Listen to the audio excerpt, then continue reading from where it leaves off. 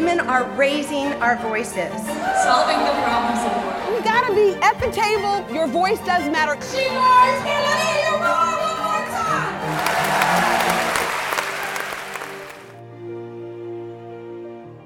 Hello and welcome to She Roars, a podcast about change and the women who drive it forward, before, during, and after their time here on the Princeton campus. My name is Margaret Koval, and my guest today is Emily Mann.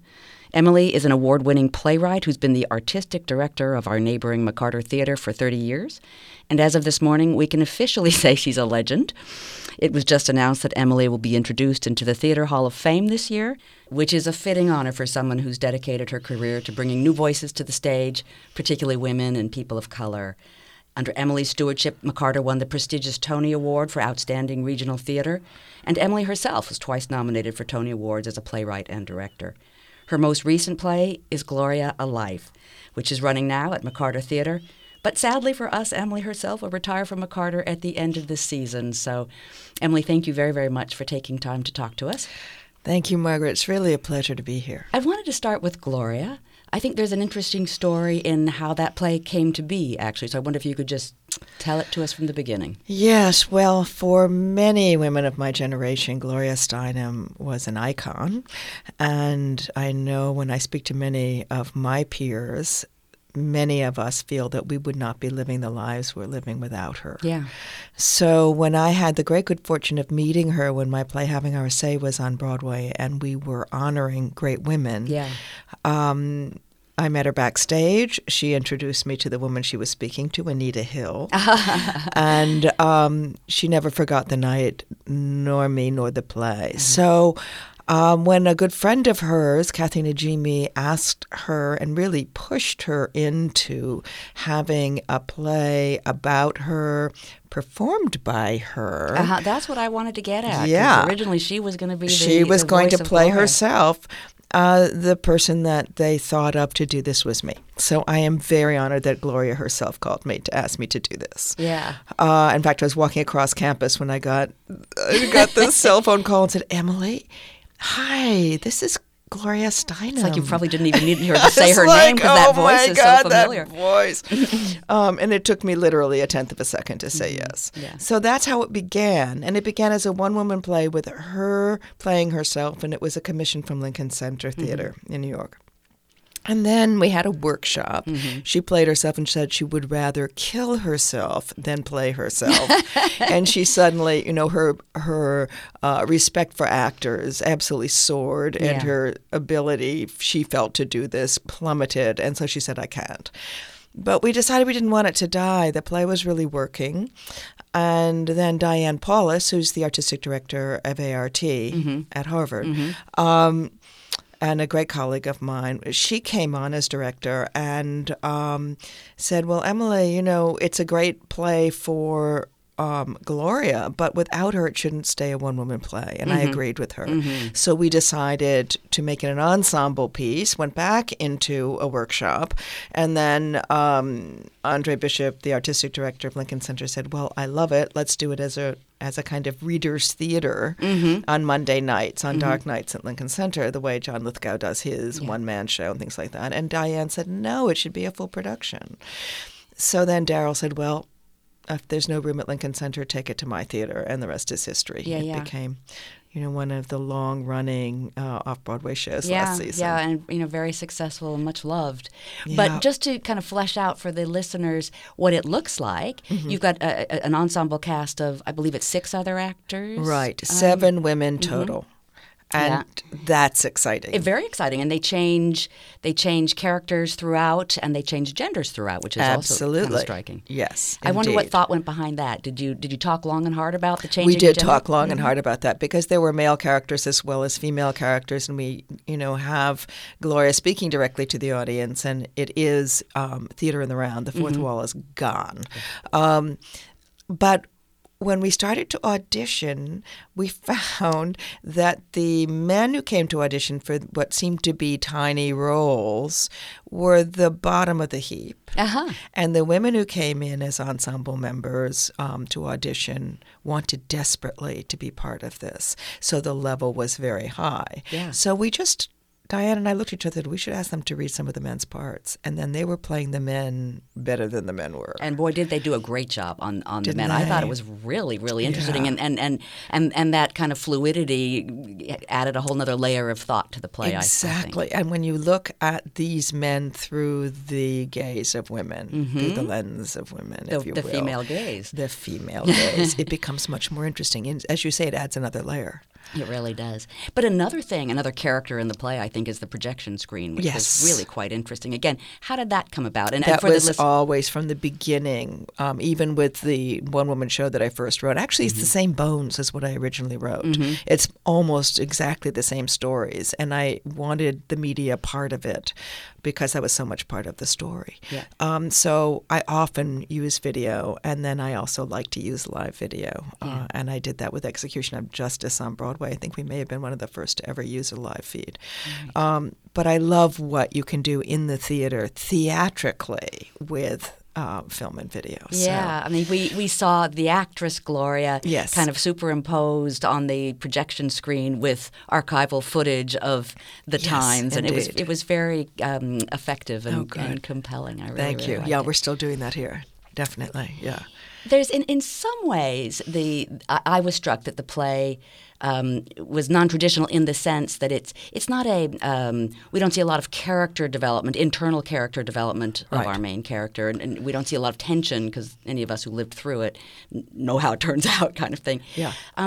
What we have is more of a documentary style. Absolutely. And this is, of course, something that you're famous for. But I wonder if you can just speak to that a little bit and why you wanted to use that with Gloria, whether you weighed different ways of approaching her history or whether you knew right away it had to be a documentary I style. did weigh different ways of doing it. But when I knew it was going to be live and where Gloria comes alive is when she speaks to large groups of people. And when she leads what she calls talking circles. It seemed to me that is something that can only happen in the theater. And she has often said the only way that true empathy is built and social justice movements are organized is through a talking circle. So I thought, what would it be like to go to the next level in the theater? Because if she says you can only have empathy with when you're in the same room with all five senses, that's when the hormone oxytocin gets to flood your system, just like what happens when you bond with another human being. That's the hormone that is released, empathy bond. That's what the theater does. Yeah. So let's go one step further and get the audience involved in the play, and then it becomes a kind of performance art. Yeah. And so because I am, a dramatist, I direct and produce, and I love all different forms of theater. It still has classic theater structure buried under it. So I can tell you, it's in 3 movements. Right. There's a beginning, middle, and end. There's a so-called climax, although, as we know, with a lot of women's work, there are multiple climaxes. And so, I'm using both feminist theory as well as the archetypal male structure to make it work. So it's all buried under that. And as my great pal Mary McDonnell, who's playing Gloria right now, has said, oh my God, it's so sneaky. It doesn't operate the way most plays operate, and yet underneath it you're completely supported as the actor because the structure is remains there, even though a lot of people can't see it. Well, what you say brought so many questions to my mind. I hope I can remember to go through them one by one. But one of them is I wanted to underscore what you said about the talking circle. The second act of the play literally is a talking circle. That's right. With the audience, which is really innovative and maybe a little bit daring. I'm wondering if you quite felt radical. a little nervous about that. I was nervous, and I thought, oh my goodness, how are we going to train the actors to make this work, and what are we going to do about it? An audience that is trained to do a classic talk back and give their opinions about the play instead of really dig deep into their hearts and souls and share and have a real talking circle. And Gloria said, don't worry, it always takes care of itself. It's magic. And she's right. Yeah. It always does. Well, I only went to one performance, but coincidentally, I work with somebody who's an usher at McCarter, and I asked her about previous talking circles. And then I had a day with a friend in New York who saw the production in New York, and she described it there. And it always works. Everybody says it works. But one thing that struck me, and I think it struck these two, perhaps you can tell us if they are an accurate reporters of it all, very few men speak up in the talking circles. First off, the audience, of course, is predominantly women. I shouldn't say of course, because that's not necessarily the case. Right, but it we does don't seem to be. want that, but it does turn out that way. What I'm finding wonderful is there are more men here in Princeton coming out than they did in New York. But often the men do speak. Mm-hmm. Oh, good. And now 2 out of 3, two men spoke in the last 3 performances. We've only had 3 public performances so far, and they spoke in New York, and often they feel very moved to be there, to learn things they thought they knew but maybe didn't know. Completely. They often give tributes to their wives and daughters, which is really interesting. Really interesting. And some will say, one man actually got up and testified in a way that was quite startling in New York, where he said, I realize I have a lot to atone for. Well, that is really interesting. Yeah, and that now, when I hear this stuff in the locker room or out drinking with my buddies, I'm not going to allow it. Mm-hmm. And that made me really happy. Right, I bet. I mean, another thing that struck me as I was watching it, because Gloria Steinem does, my life tracks with Gloria Steinem's as your own mine. does. And there was much I knew, much of the history I knew. There was a few pieces that I didn't know, and I want to talk about those in a second. But the cringifying moments that you managed to capture still managed to make me cringe. I mean, there were a couple, like Gay Talese, the taxi ride with Gay Talese and Saul Bellow. Absolutely. Maybe you can tell that story. And then the other one I want to get to is, I think it was Harry Reasoner giving his prognostications about how Ms. Magazine would fare. But which of these resonated with you most as a person, on a personal level? Because again, your own professional trajectory was unfolding right alongside Gloria Steinem's. It's so hard for me to pick one in particular. It's interesting that you bring up the cab, because I don't know anyone of our generation who hasn't gone through it. Yeah. And what this is it's 1963, and Gloria is covering the campaign. 1963, and covering the campaign of Bobby Kennedy for senator.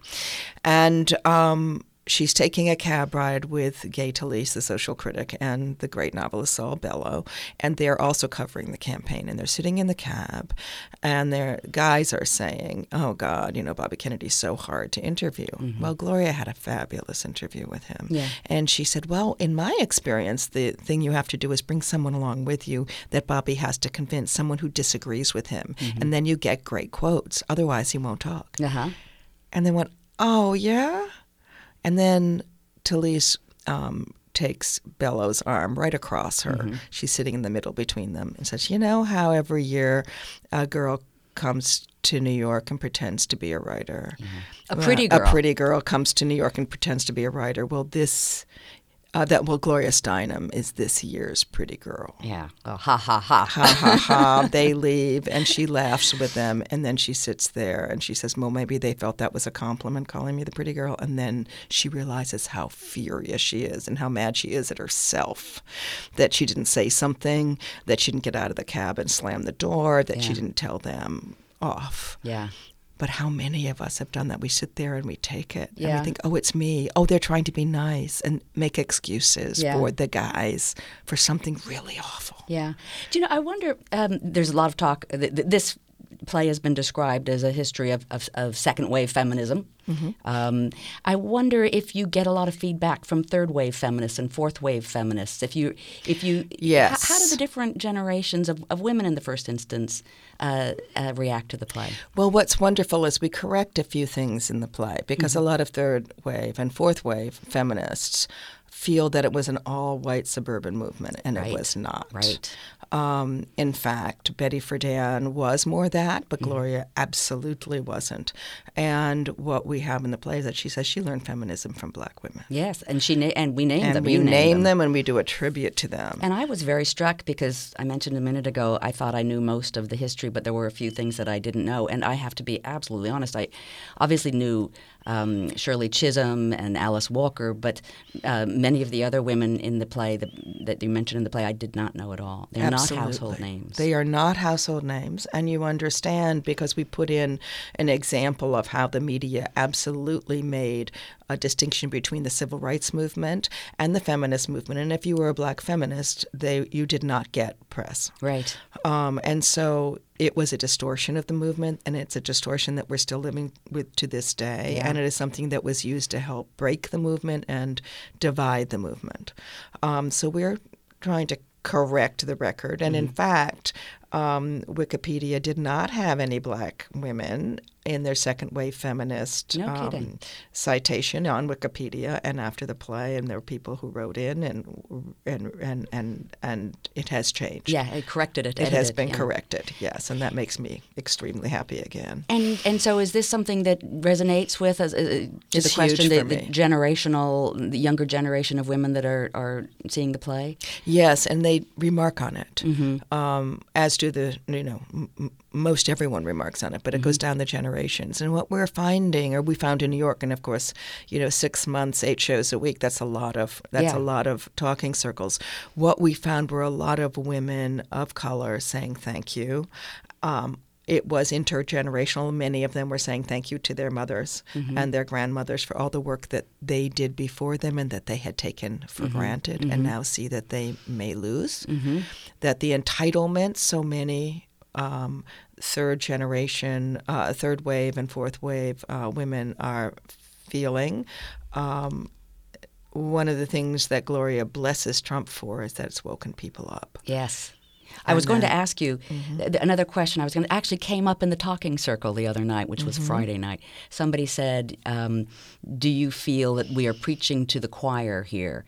And I believe you actually answered that. And you said the choir needs needs support and needs encouragement more than ever.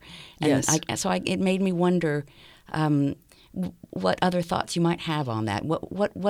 How can this play help affect the present Well, what politics? Gloria and I are hoping is that given the malaise that so many, especially second-wave feminists, are feeling, oh, my God, why am I still marching? Women will say, I've been doing, organizing, and I've been marching for 50 years, and I don't see any change. And the point is she's saying there has been change.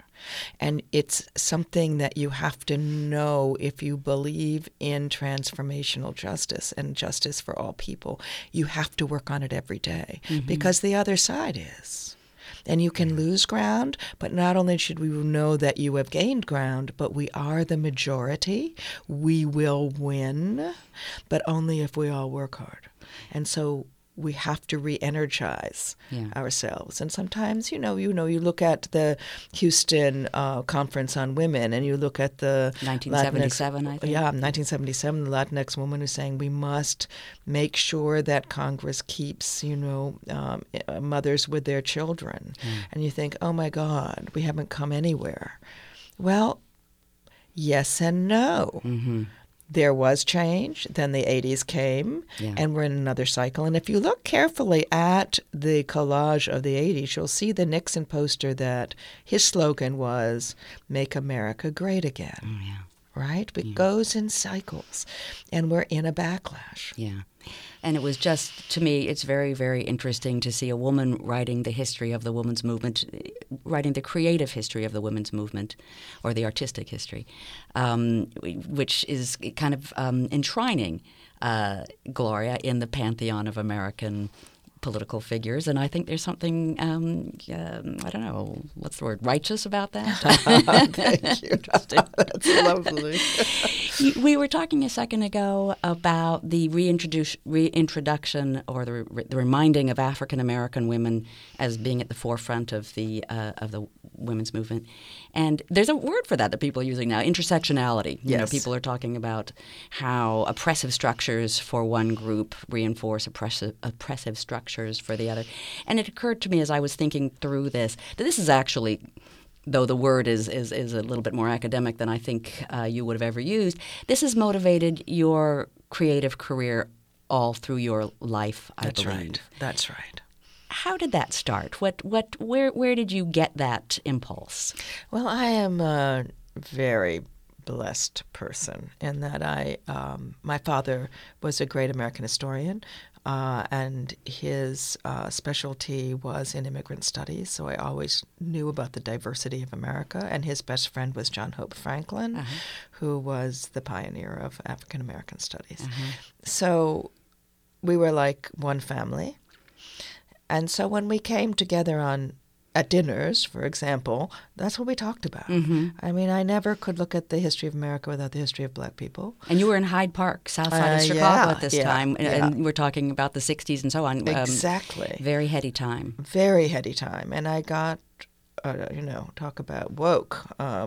I came from Northampton, Massachusetts. It was a very nice liberal place. And my father believed in the education of women, and I thought women could do whatever they wanted to do. And then I came to Hyde Park, and I looked at what was really going on in the civil rights movement. Yeah. But I also knew it early on because John Hope was also often at our home in Northampton, and we saw him in England and in Brooklyn, and then he brought my father to U of C. And by the time he brought my father to U of C, I had become radicalized. So it was a heady time. I mean, we were all together as a family when Martin Luther King was killed, for example. So I was at a table with John Hope Franklin, Aurelia Franklin, John Whittington Franklin, my parents, and what did we do? We talked about it. Deeply talked about it. So to me, there was no way to tell the story of America without the history of women. And my father was an early feminist, and it was impossible to tell the story of America without the story of black people. So did you decide to be a playwright who was going to tell these stories, or did you decide to try and affect change in society through being a playwright? Was there any cause and effect? It's interesting you asked that question because it was in high school when I remember the time when I was doing a play, and it was an anti-Vietnam play, and everyone wanted to not do the play that night and go down to the Loop and march against the war. And I remember thinking I thought it was more important to put on the play than to be one person in that march. Interesting. Also, as a Jewish woman my mother's entire family except her mother was wiped out in the Holocaust, I have a gut terror of mob mentality. So sometimes when I'm in a march, though it feels as the word used was righteous and right, and I have done a lot of marching, I'm always quelling a terror. I don't like mob think. So it became clear to me that you could affect change in people discussing things on a deep level through having discussion after a play that had great power.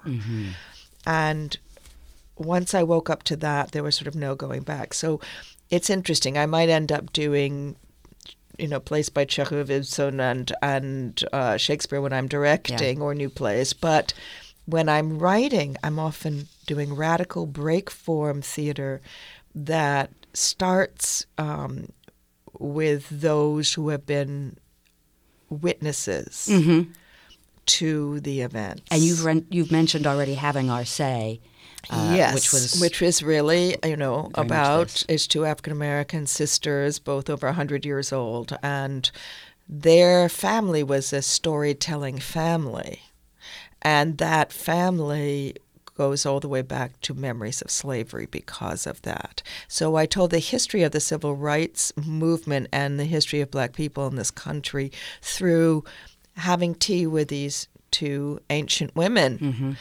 And that's why Gloria asked me, because she said, you can tell the story of the women's movement through my story, because she'd seen me do it with Having Our Say. But interestingly enough, those women grew up in Raleigh, so I went down to North Carolina to see John Hope. He was teaching at Duke. Right. And he took me to, he knew the Delaney sisters, and he knew their brothers, and he took me to the college where they grew up, St. Aug's. So it all just sort of came together full circle, you know. And John Hope said, no, you all can talk to Emily. She's my daughter. Oh, very nice. That play was put on very early in your tenure here at McCarter, I think, or in the first couple of years. 95, yeah. I wonder if you can take us back to that time, because the first year was tricky, right? The first year... Ooh, that's a nice way of putting it. More than tricky. There was a headline, you know, at one point saying, this woman should be run out of town on a rail. There was a lot of pushback on the kind of work that I was doing. I think when I put on my musical Betsy Brown, written by Ntozake Shange and myself and by Keita Carroll, it was the first time a play by an African-American, certainly an African-American woman, but that goes without saying, an African-American had been on the stage. We brought in a whole bunch of people from Trenton and the surrounding areas. A lot of African-American people were at McCarter for the first time in their lives. Right. A lot of people didn't like it. So that was going on. I was also very outspoken politically. I'd just been in South Africa with Winnie Mandela, and I had been working with the ANC and writing a miniseries on her. So when I arrived, I was quite outspoken, both in terms of rights of people of color, but also of women. What I liked was that I had a board that knew this. It's why they chose me. Presumably. Yeah. I mean, it made no sense otherwise. Yeah, so it would make no sense otherwise. And the people who came first to welcome me were Cornel West, Toni Morrison, Joyce Carol Oates, and they said, welcome to Princeton. And I felt I'd come home. Yeah, it was wonderful. So it was a very controversial first year. Also, the theater was in very bad shape financially, much worse than I had been led to believe. And much less than I think, much worse than the board themselves knew. So I had a lot to deal with, and then the Arts Council cut their support of all arts. I remember this very much like a 50% cut, 50% right? 50% this was cut. the state of New Jersey's Arts Council. Yeah. So it was quite a welcome to New Jersey. Yeah. And so it was a tricky first year. And so I really credit the board, the staff, and the community for fighting back against the conservative forces that wanted to get rid of me. Yeah, and I'm struck. I read something that you'd said once about, you've probably said it many times, but that your theory was that theater was about building community. Yes. And coincidentally, I was a graduate student here right about the time you arrived. Oh, my. And I've been gone for the last 30 years and just came back. And Princeton has changed. Yes. A lot. And I'm curious what role you think McCarter Theater might have played in helping to change the community. Well, that's such an interesting question because, you know, when you stay in place, it's sort of like, you know, the bad side of that is when you're the frog in the water that's starting to boil, right? So I was pleased when I first arrived. I remember, and even my mother remarked on it, she said, "Oh, sweetheart, where have you moved to?" She felt, you know, living in Hyde Park, she was looking around, she couldn't see any black people. She couldn't see any people of color around. I remember that myself. It was a creepy feeling. And when I got here, I thought, oh, I don't know if I can stay very long. And then it got to my question is Princeton changing or am I? Are the only people of color at the theater, or is it my imagination that there's more diversity in the town? And I found more and more there was more diversity in the town. And one of my favorite stories is when Having Our Say opened in 1995, I got a letter from a woman in Princeton who said, "Dear Miss Mann, thank you. For the first time in my life, I have met," and she used the term, "Negro women who could not only be friends of mine, but part of my family. I have only known Negroes who worked for me Yikes. This was Yikes. some number of... 1995, a member of the Princeton community. Yeah, interesting. And you think, boy, the power of theater. Right? She felt she had met the Delaney sisters and that she could actually have a friend or a family member who was a person of color. Now, that was huge for her. And I thought, well, I admire her honesty and the courage to say it and to tell me that. But I began to see, what I had felt when I first moved here was real. It was a really conservative place with roots deep in segregation. It was a segregated town until very late. And you feel it. And actually, in the much earlier years, my mother, when my father was asked if he would like to come teach at Princeton, she wouldn't live here as a Jew. Interesting. Yeah, she felt it was a very anti-Semitic place. Well, when I arrived here, Harold Shapiro was president. Joan Gerges was dean. Nancy Malkiel, who was my father's best student she was Nancy Weiss, my father's best student at Smith, was encouraging me to come, and she was, a very well loved person on faculty and a dean. And she was the kickoff interview for this podcast series, by the way. Oh, was she really? Bless her. So, I felt there was that progress was being made. And then, of course, with Cornell and Tony, and, that was an amazing welcome. But I felt that there was going to be change, and I was going to be part of that change. And, in fact, so many people say we were a huge part of that change because we did so many plays about and by women and people of color that certainly, the stories of people that were different from much of the audience watching it were revealed. And, some friends joked that, we helped get Obama elected in Princeton. I wouldn't take credit for that, but I loved being part of the wave of change. Well, it certainly makes Princeton the theater makes Princeton a much richer place. And Thank you. Coming back, I am very grateful that it's here. Great. I hate to say that we should probably wrap up. It's been wonderful talking to you. We could go on all day, but I have to ask. Yes. What's next for you? I don't really believe you're retiring. I believe you're going to stop doing this. You're absolutely right. I am going to continue to make trouble. I will be now stepping away from administering the theater, but I will continue to write and direct. I have a new play that I hope will be on Broadway in 2021. Having Our Say looks as if it's going to be revived at the Apollo Theater in Harlem to kick off the 100th anniversary of the Harlem Renaissance, which is a great honor. Oh, wonderful. And we're looking to see Execution of Justice, one of my earlier plays on Broadway, I think is going to get revived also in the city. So it's a very exciting time. Yeah. And I feel like I'm in some ways at the top of my game. And I want to have a third act. Great. Well, I'm sure you will. I'll look forward to it. Thank you so much. Emily Mann, not quite yet, but soon to be inducted into the Theater Hall of Fame. Thank you very, very much for talking to me. Thank you, Margaret. And our listeners. And I want to say thank you to Danielle Alio, who's our producer, and Daniel Kearns, who's our audio engineer, and also, of course, to the listeners, and ask you to come back for another interview with a fascinating woman from Princeton University. This podcast is a production of the Princeton University Office of Communications, with assistance from Instructional Support Services and the Office of Information Technology. The opinions expressed herein represent the views of the individuals involved, not those of the university. Princeton podcasts are available on major distribution channels, including Spotify and the Apple and Google Podcast apps. If you have suggestions for future episodes or topics, please send them to podcasts@princeton.edu.